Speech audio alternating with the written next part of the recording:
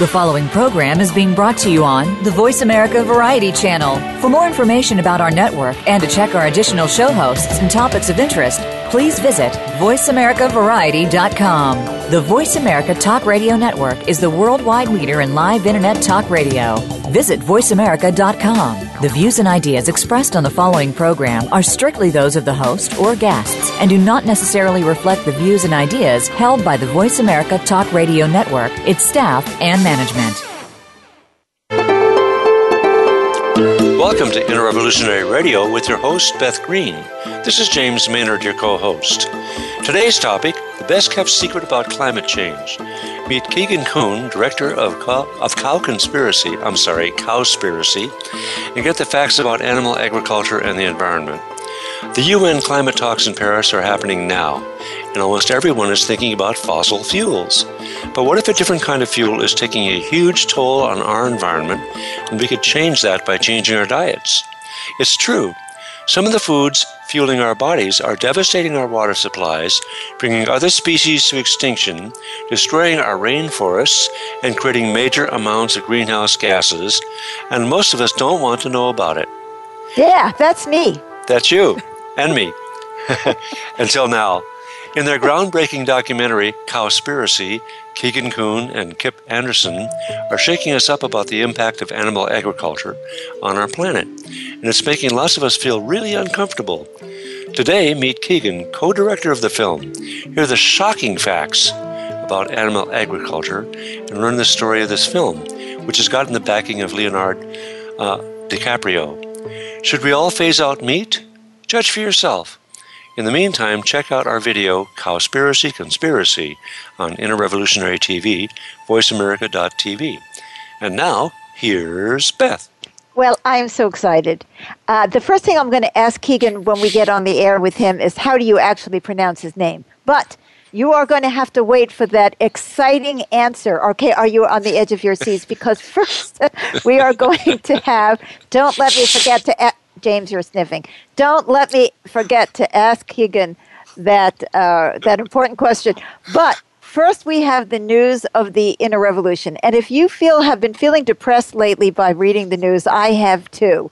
Okay, go with it, James. Okay, here's a cheerful bit of news. Okay. It seems many of our neighbors up north in Canada have taken a more welcoming approach to Syrian refugees. Here's a story about how one couple has made a difference. The story is from Christine, the producer of our show. From CBC News, November 19th. Samantha Jackson and Farzine Yousafine canceled expensive wedding plans and had a small Toronto City Hall ceremony instead of to help get together money to sponsor a Syrian family of 4. The couple accepted donations in lieu of gifts. Jackson told CBC News, "We thought this really has to be an opportunity for us to really use our wedding as a platform, as a way to make a difference alongside our friends and family in what has obviously become an absolutely outstanding humanitarian crisis." Jackson, a PhD student at Ryerson University, studies refugee healthcare policy and volunteers with an organization sponsoring refugees in Toronto. While planning their wedding, she and Yousafine often talked about the global refugee crisis and wondered if they could help. The two, with their wedding funds and the donations from family and friends, have raised $17,500 of the $27,000 needed to sponsor the family of 4 for 2 years, and donations continue to come in to meet the need. Related refugee stories from Canada. A Vancouver Jewish temple has raised $40,000 to sponsor a Syrian refugee family. Saskatchewan is setting up a settlement center to help Syrian refugees. Refugees are to be temporarily housed at military sites in Quebec, Ontario. You know, this is such a beautiful story. You know, the Inner Revolution is about everybody really getting on board with oneness, accountability, and mutual support. It's really us changing inside and then changing our behavior and changing the world and really being willing to confront what's wrong, no matter how uncomfortable it makes us. Well, you know, I just want to say something about that's in relation to this. Everybody's hearing now about the San Bernardino shootings, and apparently there is a Muslim connection. And, I always shudder when that's the case because, oh, great, an excuse to attack and have prejudice on all the millions of people who had nothing to do with it, right? And, everybody's feeding into this. Well, I shouldn't say everybody. I mean, whenever there is an attack in the West, that feeds into that anti-Muslim sentiment, which then gets everyone else all riled up, and then they come down on Muslims, and that'll give more excuse for people to bring in more Muslims to support ISIS. And it's just so discouraging. And so to remind ourselves that there are people who still have their heads on and realize that you can't blame a whole people. And the other thing I want to say about this, and I know this had nothing to do with your story directly, James, but I can't help myself because this is new. This is really just happening. So, you don't see, San Bernardino has been full of hate crimes, including lots and lots of Nazi and skinhead hate crimes. And there's all kinds of crime going on in this poor community. I mean, they're really struggling. And when you have a white person or a Christian person who shoots someone, they never say, we should deport all Christians from the nation. So that's all I have to say about that. So please carry on. Okay, then. You are probably all aware that we are in the middle of international climate talks in Paris. This is pretty much a do-or-die situation. In the U.S., however, there is a battle raging about climate change. Here are 3 related news items from this week. First, here's a story December 2nd from CNN. COP21, which means the 21st Conference of Parties of the UN, Climate Change Summit, Obama optimistic about agreement. According to CNN, it's crunch time to get a deal on what U.S. President Barack Obama calls an ambitious global climate change agreement. Leaders of 150 nations are in the 3rd day of the COP21 conference to try to tackle climate change on a global political level. Many officials will convene in working groups before coming together and potentially hashing out an agreement. In a wide-ranging press conference on Tuesday, Obama said he thinks the conference will succeed. I'm optimistic, he said. I think we're going to solve it. I think the issue is just going to be the pace and how much damage is done before we're able to fully apply the brakes. Obama listed several criteria for a potential agreement, including an ambitious target to reduce carbon output, a slate of tools to measure countries' progress, and a legally binding mechanism to ensure countries adhere to their carbon reduction commitments. He said negotiators should insist upon a single transparency mechanism that all countries are adhering to. So you think we would be celebrating, but go on to the next story. While the world is uniting to combat climate change, the Republican Party is uniting to undermine those efforts. Here's a story from CNN December 1st. House votes to reject Obama climate change regulations.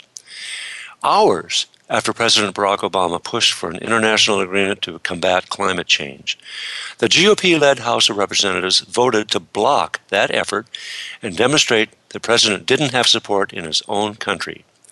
The House passed a pair of resolutions, largely along party lines, that would prevent the Environmental Protection Agency from implementing rules the administration released earlier this year to curb greenhouse gas emissions.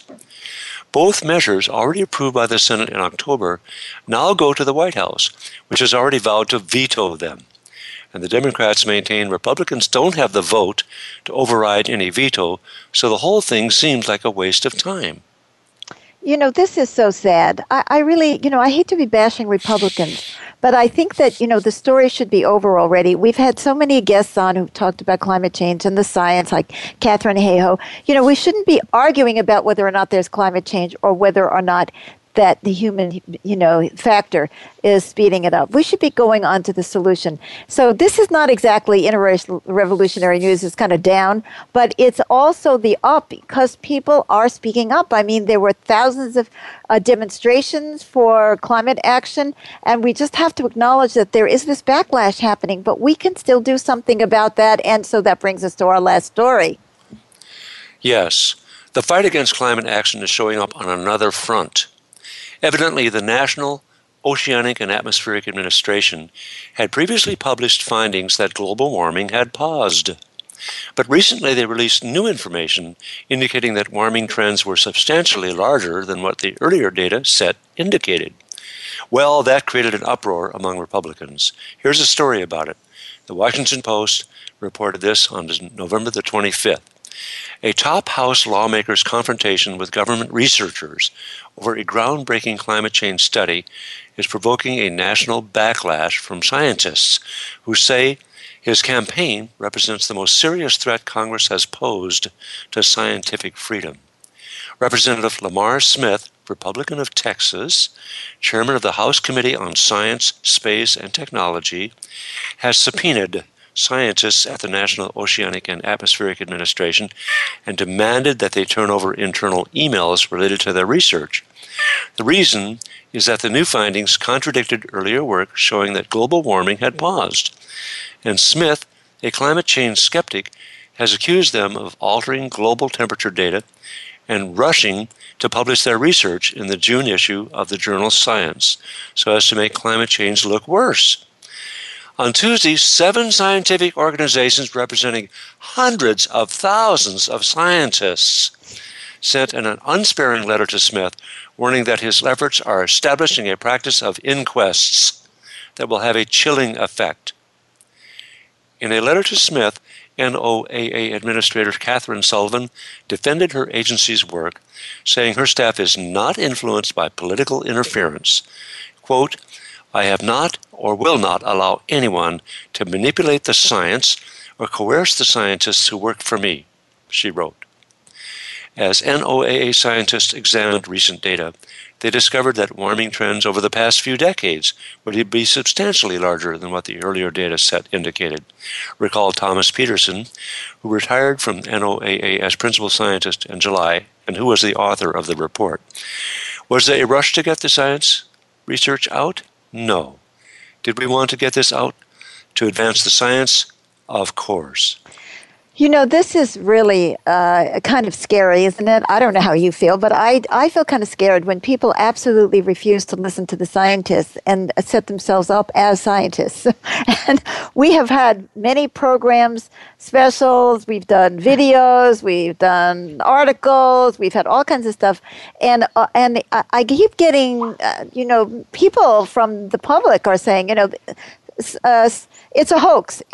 I'm just like baffled, and I try to bring facts and information to people so that we can make intelligent decisions. But when people have been influenced by scare tactics and by bogus anti-science, it's very difficult to break through. And I hope that each and every one of you is out there and will refute this, that when you hear people talk about climate change as a hoax or that it's not true or it's in the Bible and it has nothing to do with us, that you will speak up, because we have got to stand up for this. This is do or die for our planet. We are so irresponsible about our behavior. This is not accountability. Oneness, accountability, and mutual support. We are accountable for our behavior. And it's the same thing when it comes to the way we treat animals. And we really wanted to bring a lot of stories about climate change today on the Inter-Revolutionary News, because we are in the middle of this historic event in Paris, and because we have this wonderful guest. So, of course, I'm not going to ask anything deep. The first thing that I'm going to ask Keegan is, how do you pronounce your name? My name is Keegan Kuhn. Keegan Kuhn. James, you did it right. You didn't say Kuhn. How did you end up with the name Kuhn instead of Kuhn? I don't get that. You're not from New York City, I guess. My mother pronounces it Kuhn. Oh, see? Yeah, I grew up in Virginia, so I pronounce it Kuhn. Is that what Virginians would say? I suppose so. Keegan, how did you get involved with Cowspiracy and this whole issue of looking at the environment? It's not just climate change. It's a whole environmental story. How did you get involved with that? Were you a vegan? Which, by the way, for those of you who don't know, vegans are vegetarians that don't use any animal products. For instance, they won't eat eggs. They won't eat cheese or milk. No dairy. As well as they won't eat any kind of meat or fish or so on. Were you already a vegan when you got involved with this film? I had just finished my first feature-length film, and I heard that Kip Anderson, who ended up being my co-director, was trying to create this film. He had this story that was developing, and so we teamed up. And right from our first meeting, we started working on the project because he'd been trying to get in touch with these large environmental organizations who are supposed to be the voice for sustainability and environmental conservation, and find out why they weren't talking about the elephant in the room, the most destructive industry facing the planet today, which is actually animal agriculture. Now, did everybody hear that? These guys are claiming that animal agriculture is worse than the burning of fossil fuels. Am I getting that right? Yeah, and it's thankfully Kip and I aren't scientists. We aren't the ones making the claims. It's backed up by numerous studies. Everything that we speak about, both in this interview and also in the film, are backed up by peer-reviewed studies that are on our website, cowspiracy.com. Okay, now we are going to talk about some of those studies because some of the people in this audience are not going to take this lying down. But I do want to say that last November, we had a 4-part, 2-hour special on the climate on what we then called Inside Out Radio. That was before we changed our name to Interrevolutionary Radio. And we had 4 fantastic panelists.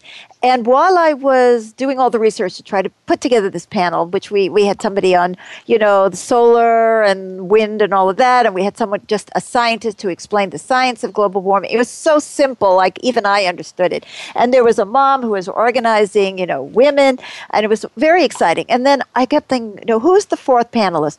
So I fell upon this stuff about food. Not just animal agriculture, but just the whole food story about the transportation of food and the growing of food and plus animal agriculture. And it seemed like astounding that this was such a big story, but everywhere I went, I also had the same experience, Kip, that Kip and Keegan had. I couldn't find anything. And I was searching high and low for somebody who could speak to this issue. And it seemed to be like invisible. So we ended up finding a woman named Laura Steck who had co-written a book years ago called Cool Cuisine, Taking the Bite Out of Global Warming.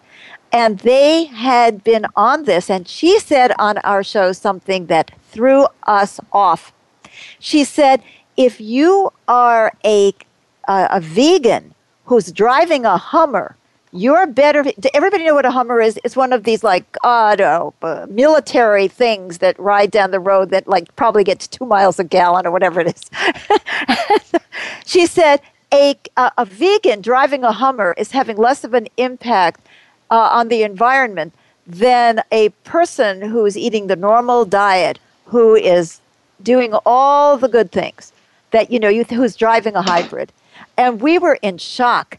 And so we had some shows about vegetarianism and stuff like this. Could this be real? And then to find your film, it was so, it was refreshing. It was exciting.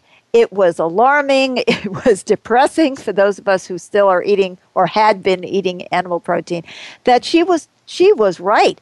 And it's amazing that this thing is, and I don't want to go down on the environmentalists, because without the environmental movement, I don't know where we would be.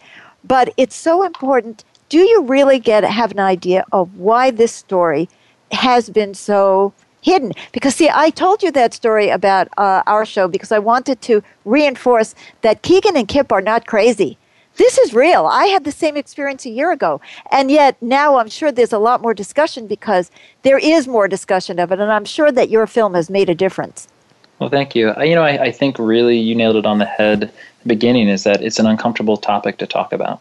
And it's not popular, and it makes people feel self-reflective of their own personal habits. It's an interesting thing, diet. When we talk about climate change, the focus is on fossil fuels. And absolutely, it's important that we talk about fossil fuels because fossil fuels are a major contributor to climate change. But the large environmental organizations and society at large has ignored the fact that animal agriculture produces more greenhouse gases than the entire transportation sector. And according to research from the World Bank Group, animal agriculture is responsible for up to 51% of all human-induced greenhouse gases. So did you hear that, guys? Could you say that again? 51% of all human-caused climate change. potentially comes from animals. Now, Keegan, who said that? Well, we seem to have lost our guest for a moment. So why don't we go to commercial break? Because we are going to get him back because we have to hear the rest of this story. Very good.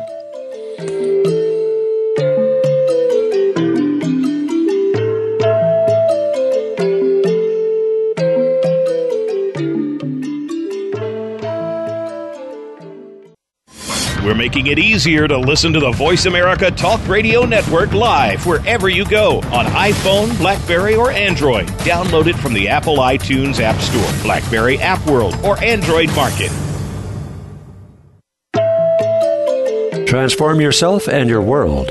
Check out Beth Green's online community, theinnerrevolution.org, where you'll find effective support to become the person you really are. Find a variety of activities including men's, women's, and family groups, low-fee counseling, workshops, events, and free support. Subscribe to our newsletter and receive a free PDF of Beth's book, Living with Reality. Meet a group dedicated to galvanizing the inner revolution sweeping our world, all at www.theinnerrevolution.org.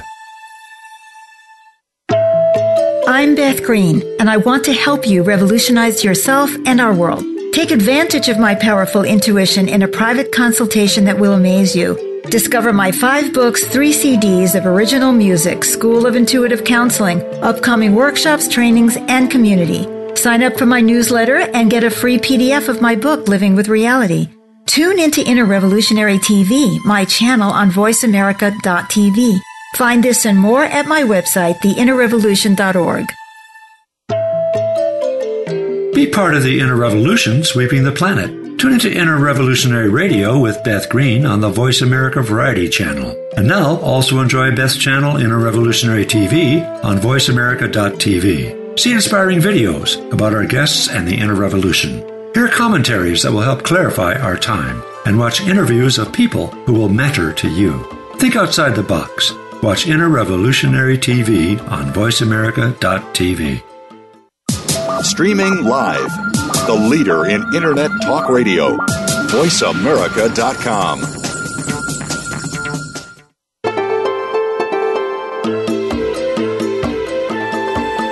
You're tuned in to Inner Revolutionary Radio with Beth Green and co-host James Maynard.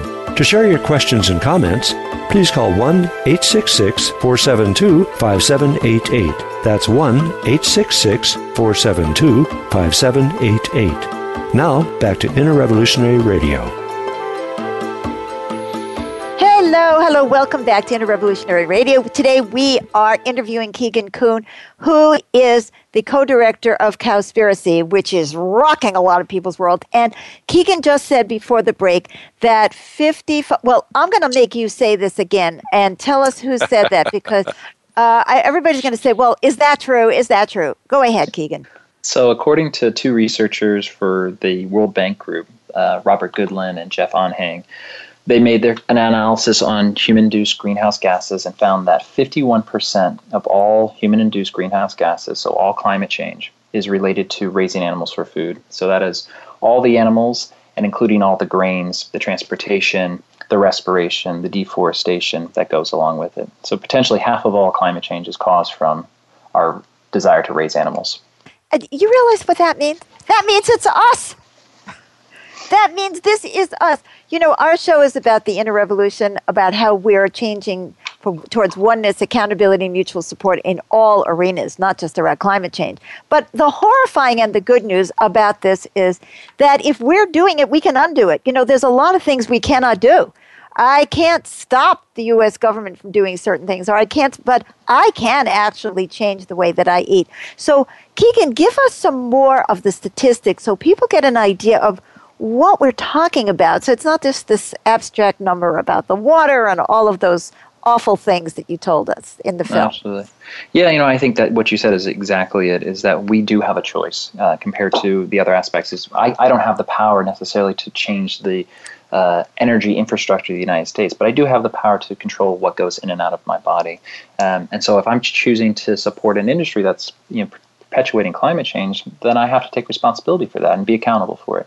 But so when we look at climate change, that's just one aspect of animal agriculture. The fact that 91% of Brazilian Amazon destruction has been linked with animal agriculture is a huge culprit in this, is that when we clear forests, about 45% of the Earth's ice-free land is used for animal agriculture, and much of that used to be forest. We clear forest to make room to graze animals and to grow their feed crops. Well, that's removing carbon sequestering sponges from ecosystems. But carbon sequestering sponges, it means that the trees, they absorb the carbon dioxide. See, that's what they mean by that. And that cleans the air for us. So first we're polluting more, and then we're getting rid of our mops. Exactly. That's exactly it. There's actually two researchers who are publishing a report coming out next month that show that if we simply took animals off of grasslands that was formerly forest, that we'd be able to sequester more carbon from the atmosphere than we've emitted in the last 200 years. So basically, 265 gigatons of carbon that's in the atmosphere we could pull out simply by letting forest regenerate. And My God. But what would it take to get those forests to regenerate? For about 40% it's about 30% of grasslands that were formerly forests, they'll come back naturally. And so that if we look at Brazil, for example, they've cleared massive swaths of Brazilian Amazon to graze cattle. The forest wants to come back. And in some areas, they'll have to be replanted, but it'll be vastly less energy efficient than it is to raise animals on that land today. See, James, we should feel good about the fact that we live in the forest and we don't cut down trees. That's true. See, we're helping, but that still doesn't mean that we can continue eating meat. Now, what about, and then there's the water statistic, which is going to shock everybody. Yeah, it's up to a third of all freshwater use in the world is for animal agriculture, which is just shocking when we look at the fact that close to 1 billion people every day don't have access to fresh drinking water, that a third of the planet's water is being given to livestock or livestock's feed crops is pretty astounding. I did notice that chicken and goats, I saw this little graph that chicken and goats don't use as much water as cows do by a long shot. That chickpeas, I think, have used more water than goats do.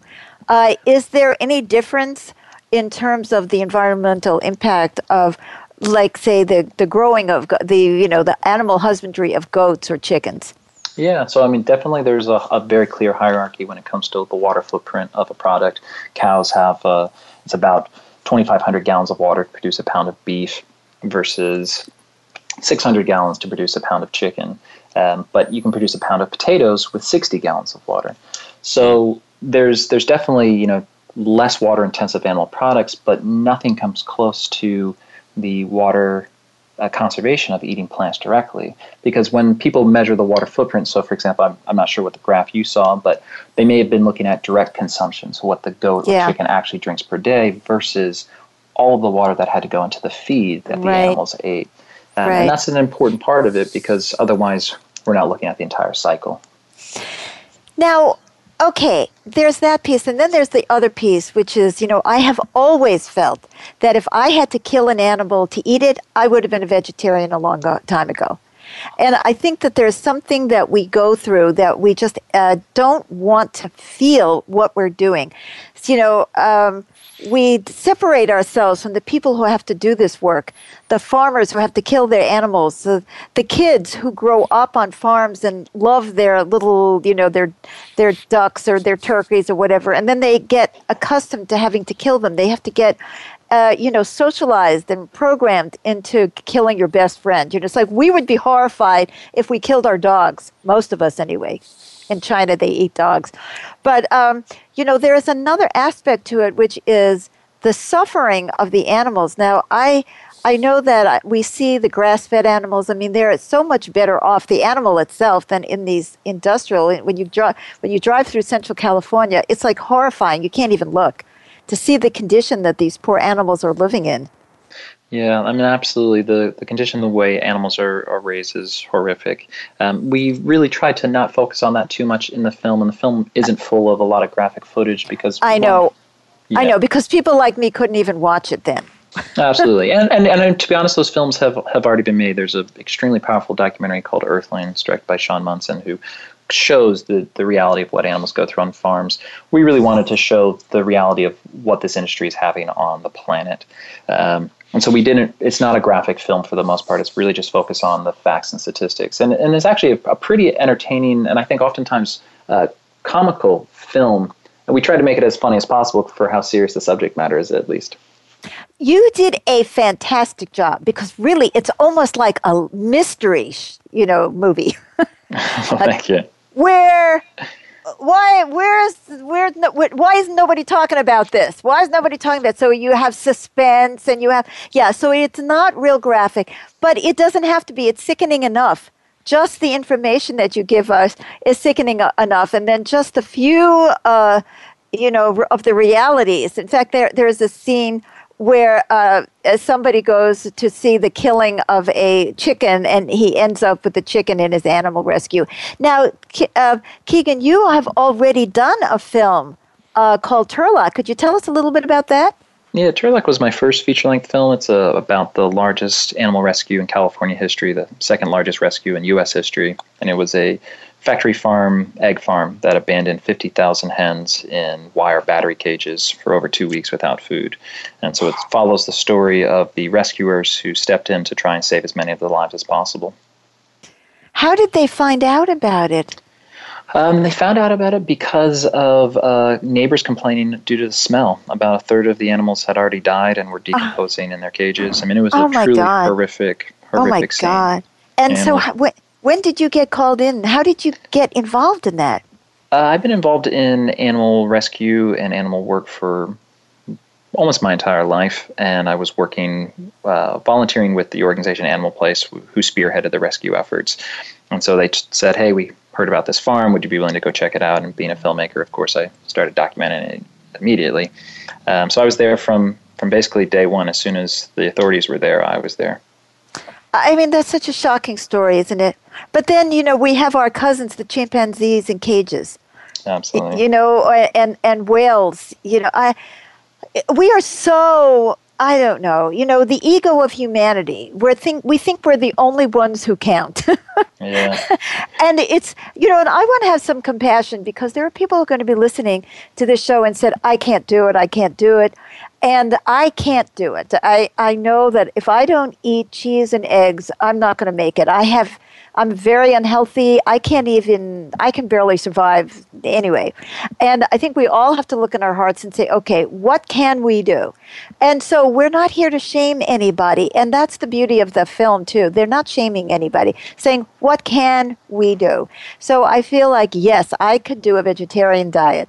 And we eat goat cheese, and occasionally we eat eggs, and we have free range and all of that. But one of the points that the film makes is that these more humane practices don't necessarily change the environmental impact, and that's that sad reality that we keep coming back to.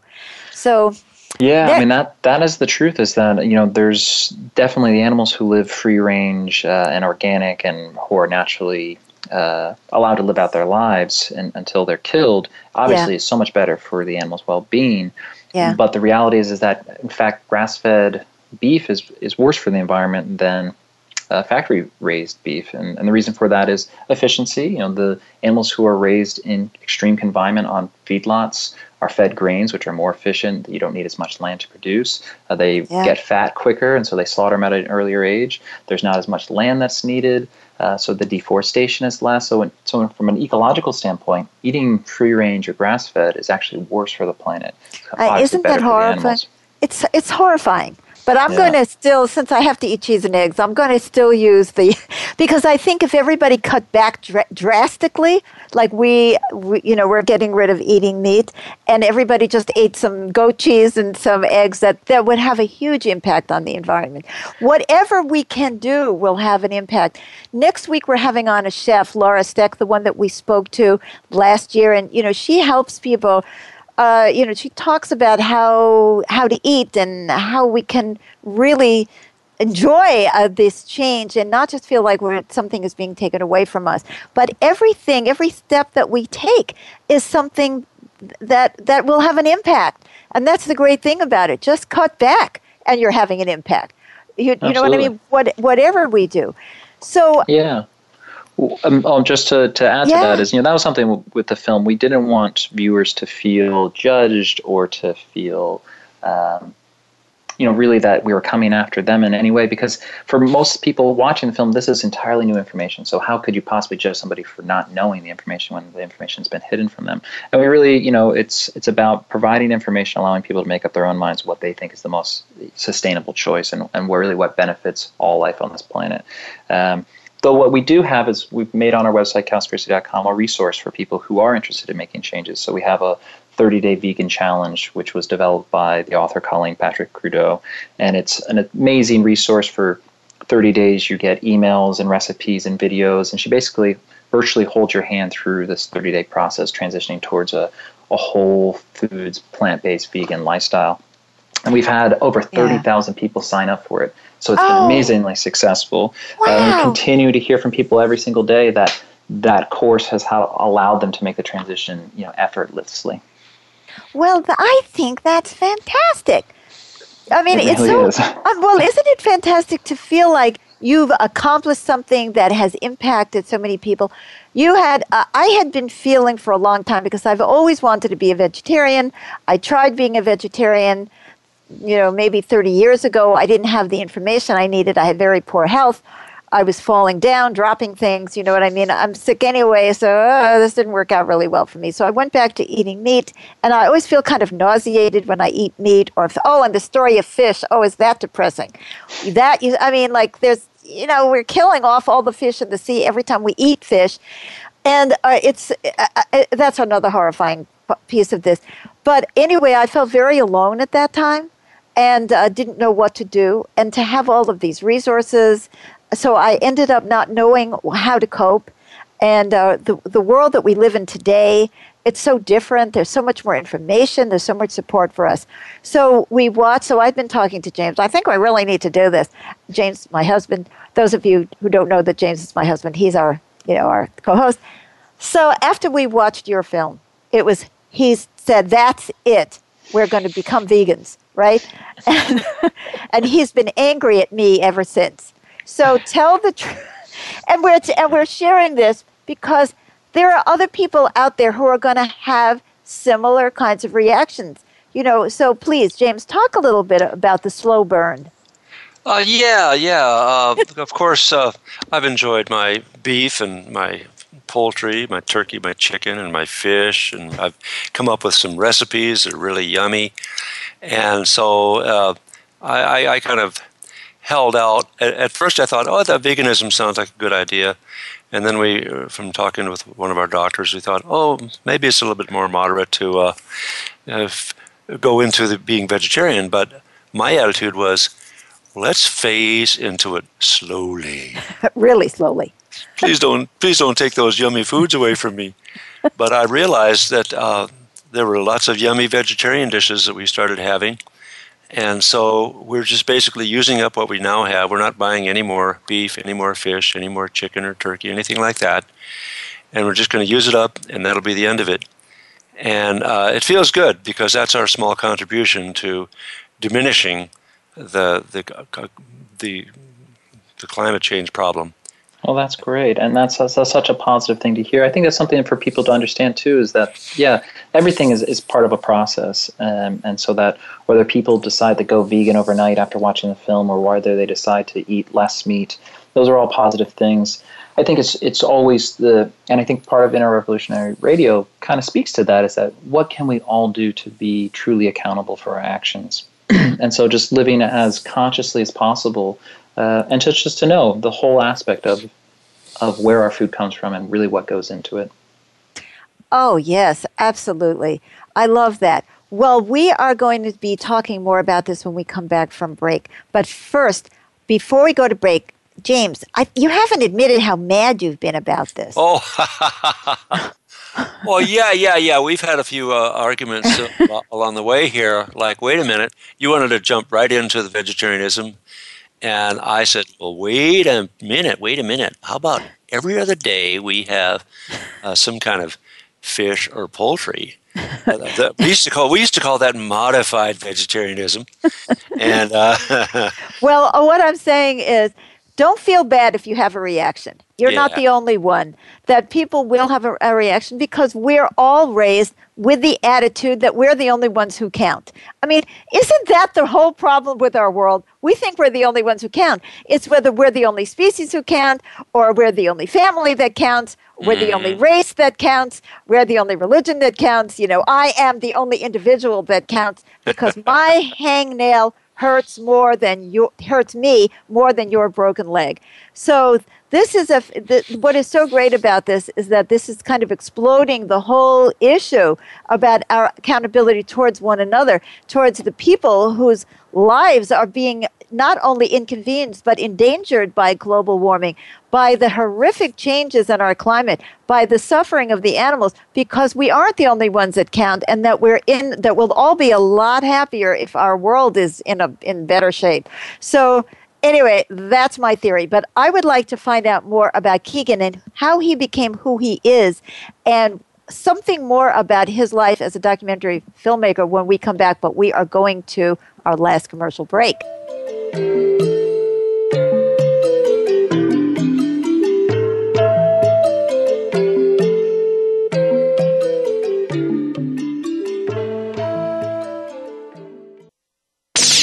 The Internet's number one talk station. Number one talk station. VoiceAmerica.com.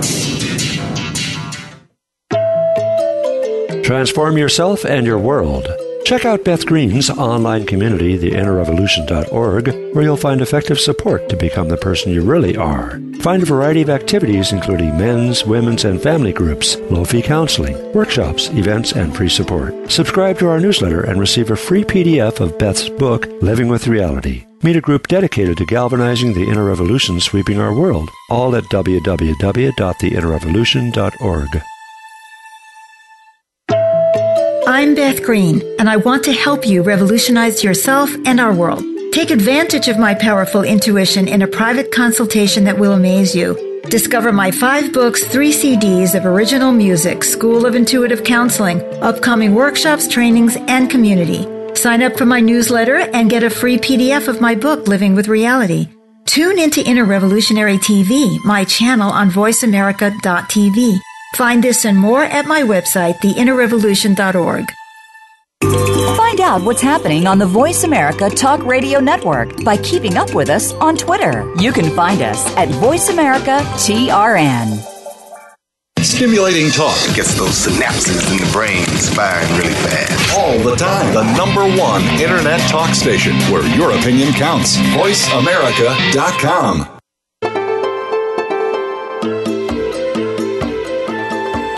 You're tuned in to Inner Revolutionary Radio with Beth Green and co-host James Maynard. To share your questions and comments, please call 1-866-472-5788. That's 1-866-472-5788. Now, back to Inner Revolutionary Radio. Hi, welcome back, and we're talking to Keegan Kuhn. Keegan Kuhn. See, I've got to remap my brain here. I grew up pronouncing that name Kuhn. He's the co-director of Cowspiracy, which is a fantastic film about animal agriculture and the impact on the environment. And so, if you've tuned in late, that's who we're talking to. And James reminded me, before I get into asking Keegan more about himself, in our last segment, the whole film was about the conspiracy, the Cowspiracy. Why don't we know more about this? So what did you guys discover when you were out trying to find out why the environmental movement isn't talking about this hugely important factor? Something that we explore a lot in the film is, why, if animal agriculture is the leading cause of rainforest destruction, species extinction, topsoil erosion, water consumption, water pollution, ocean dead zones, climate change, literally every environmental ill facing the planet today, why wouldn't the large environmental organizations be talking about it and have it as their forefront issue? And we leave it up to the viewers to decide for themselves, but I think there's a couple key issues in it. One of them is the organizations are afraid of talking about the issue for fear of scaring off donors.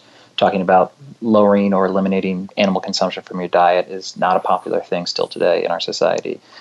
I think that plays a role into it, but I think there's also the aspect that there's a lot of repression in the United States around talking against animal agriculture. I mean, if we look back into the 1990s when Oprah Winfrey and former cattle rancher Howard Lyman were sued for speaking out about mad cow disease on the Oprah Winfrey Show. They were sued by a group of Texas cattlemen who sued them under a little-known law called food disparagement laws. Isn't that crazy? It's crazy. It's beyond crazy. But what has happened since then is that we've actually had more laws created. There's the Animal Enterprise Terrorism Act, which says that anyone who disrupts the business of an animal enterprise is committing an act of terrorism, which is just unbelievable. I mean, it's such 1984 doublespeak.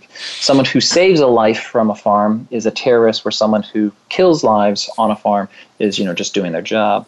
And then we have these laws in a number of states, ag-gag laws, which make it illegal to document the atrocities being committed on farms, both against the animals and the environment, without the written consent of the owner. And these are laws. These are laws that don't benefit consumers in any way. They were entirely made by the industry, dictated to the government. The government passes them. So that's definitely one of the reasons why these organizations may or may not be talking about it. But I think a big part of it, too, is that the people who run these organizations, who are on the boards of these organizations, they eat animal products themselves. And how are you going to talk about these issues if you're not willing to make lifestyle changes yourself? And I think there is a certain level of truth to that. But I do also think that, just as the film does, we don't expect these organizations to dictate anyone's behavior. Just provide the information. Allow people to make up their own minds. And so to have campaigns, and what we want to see from these organizations, is to allow people to understand that the impact that their choices make. Don't tell them what to do. Just provide the information. I think it's happening. I think that there is movement. I think the environmental movement is beginning to recognize it, because I've heard that there is things now on the websites of, Greenpeace or so on, stuff that wasn't there even a year ago. That's what I've heard anyway, that there's been some movement there. And, it's not that the people are bad. I think about, we have something now called the Campaign to Unite All Movements. And we're asking people to really unite and fight, not only for ourselves, but for each other. It's on our website. It's on our Facebook page. It's the first thing on Beth Green and the Inner Revolution is our Facebook page. And the first thing is this Campaign to Unite All Movements. That would mean, I would want the environmentalists like you to stand up against the persecution of Muslims.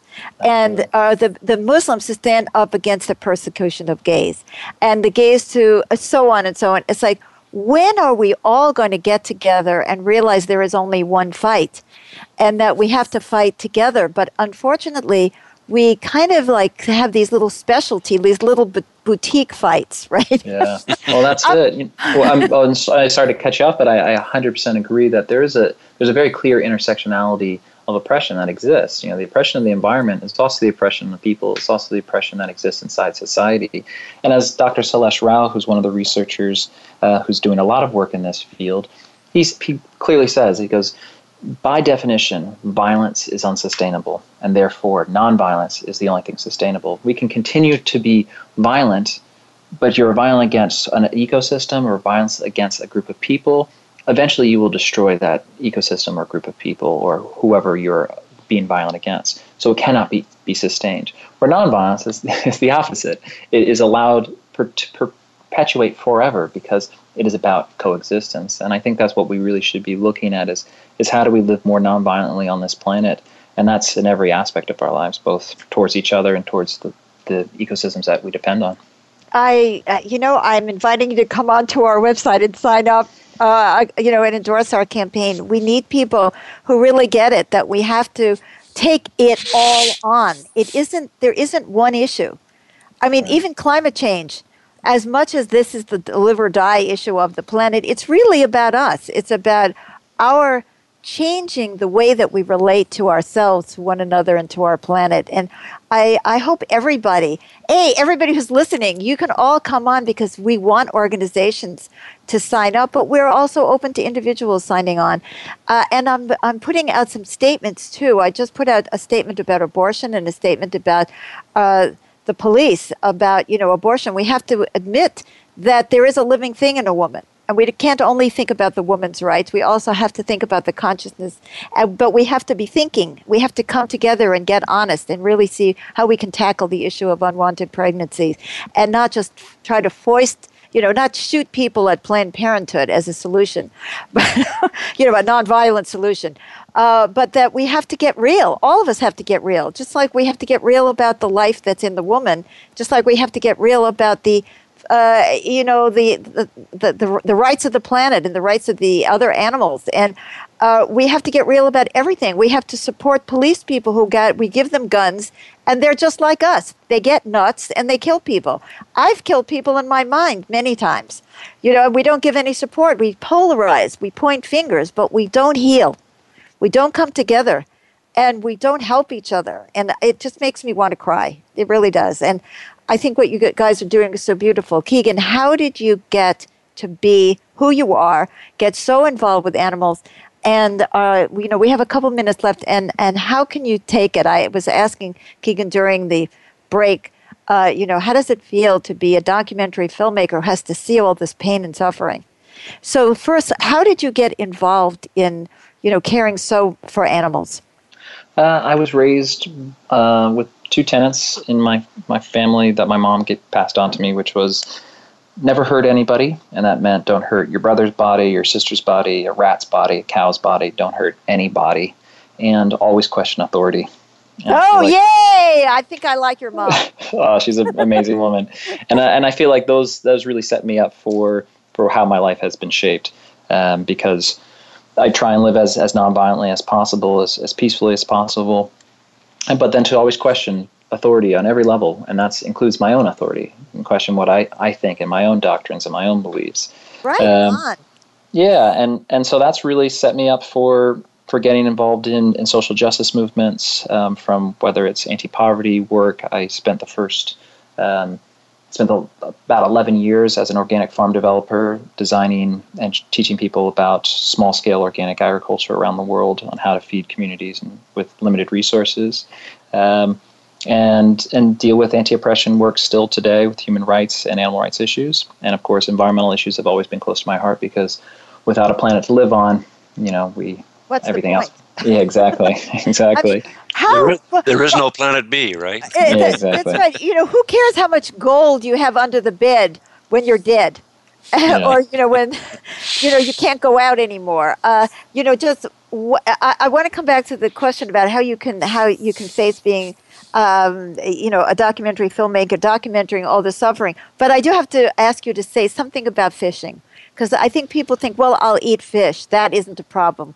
Yeah, 3/4 of the world's fisheries, according to the United Nations Food and Agriculture Organizations, have been depleted or are in the process of being depleted. So we're looking at the potential to have fishless oceans by the year 2048, which is just unfathomable. But the rate that we're fishing fish into extinction, it is a very real possibility. The oceans are essentially collapsing.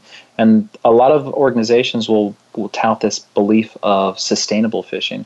The truth is there's no such thing as sustainable fishing. We are a terrestrial species. We have evolved on land, and we've moved into the oceans relatively recently in the last several hundred years as an alien species, and we are mining the oceans in the same way we strip mine mountains. We don't give anything back. And so really a complete abandonment of fish products, and that includes farmed fish, because farmed fish are fed grains or they're fed wild-caught fish, is really absolutely essential for us to restore the oceans. The oceans do have the ability to bounce back, but they're only going to bounce back when we leave them alone. When we stop doing what we're doing. In 1 minute, Keegan, tell us, how can you face the pain that you have to document?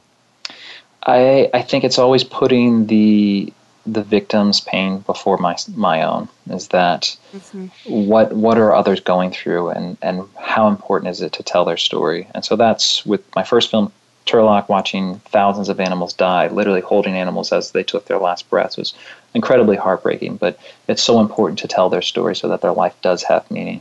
And I think that all life does matter, and that we have to do everything we can to preserve life and to honor life. Oh, God. You're so great. James, tell us, we're going to say goodbye to you. You're not off the hook yet. But first, James is going to tell us what we're doing next week. Yes, next week. Healthy holidays, happy taste buds, and a sustainable environment. Let Laura Steck show us how. We all have weather and we all eat food. In fact, we do it several times a day. So here's a topic for us all. With the UN Conference on Climate Change, climate is in the news, and so is a new focus on food and the environment, what we eat as well as how we grow and distribute it. Today we interviewed Keegan Kuhn, director of Cowspiracy, who gave us more information than some of us wanted about the impact of animal agriculture on the environment. But don't despair, next week, we're interviewing Laura Steck, co-author of Cool Cuisine, Taking the Bite Out of Global Warming. Laura has been talking about food and the environment for a long time, but she is not just giving us gloom and doom. She's offering lots of ways that can change our diet, get healthier, eat better, and help our planet. Laura is an expert. She's a chef, a health consultant, and a pioneer. So if you want to make a painless switch to a diet that is better for us and our world, tune in. And healthy holidays. So, and now we know of another resource which Keegan told us about, which is on cowspiracy.com. Tell us again the name of that, Keegan. So we have a 30-day vegan challenge on cowspiracy.com. It's on our Take Action page. I really encourage people to go and check it out. They can watch the film on our website. They can also watch the film on Netflix, which the Netflix version was executive produced by Leonard DiCaprio, which, of course, we're thrilled about. Oh, I am thrilled, too. I didn't know that you could watch it on your page because somebody was writing to me saying, where can I see this film? Yeah, cowspiracy.com. Yay. Gosh, Keegan. You know, I was feeling pretty depressed from the news, and you've given me a burst. Well, thank you. Well, likewise. Change is happening. It absolutely is. I know. And, for every step forward, we should expect that there's going to be some resistance because human consciousness, well, it has a little it has a little growing up to do. We all have to get over thinking that we are the center of the universe. So God bless you. And thank you so much for being with us and keep us as a resource for you. Any news about you and Cowspiracy, let us know. We can put it on the News of the Inner Revolution. Well, thank you so much. Thank you. Thank you for joining us for this edition of Inner Revolutionary Radio with Beth Green and James Maynard. The next episode will broadcast live next Thursday at 6 p.m. Eastern Time, 3 p.m. Pacific Time on the Voice America Variety Channel. And don't forget Inner Revolutionary TV on voiceamerica.tv. Think outside the box and join us.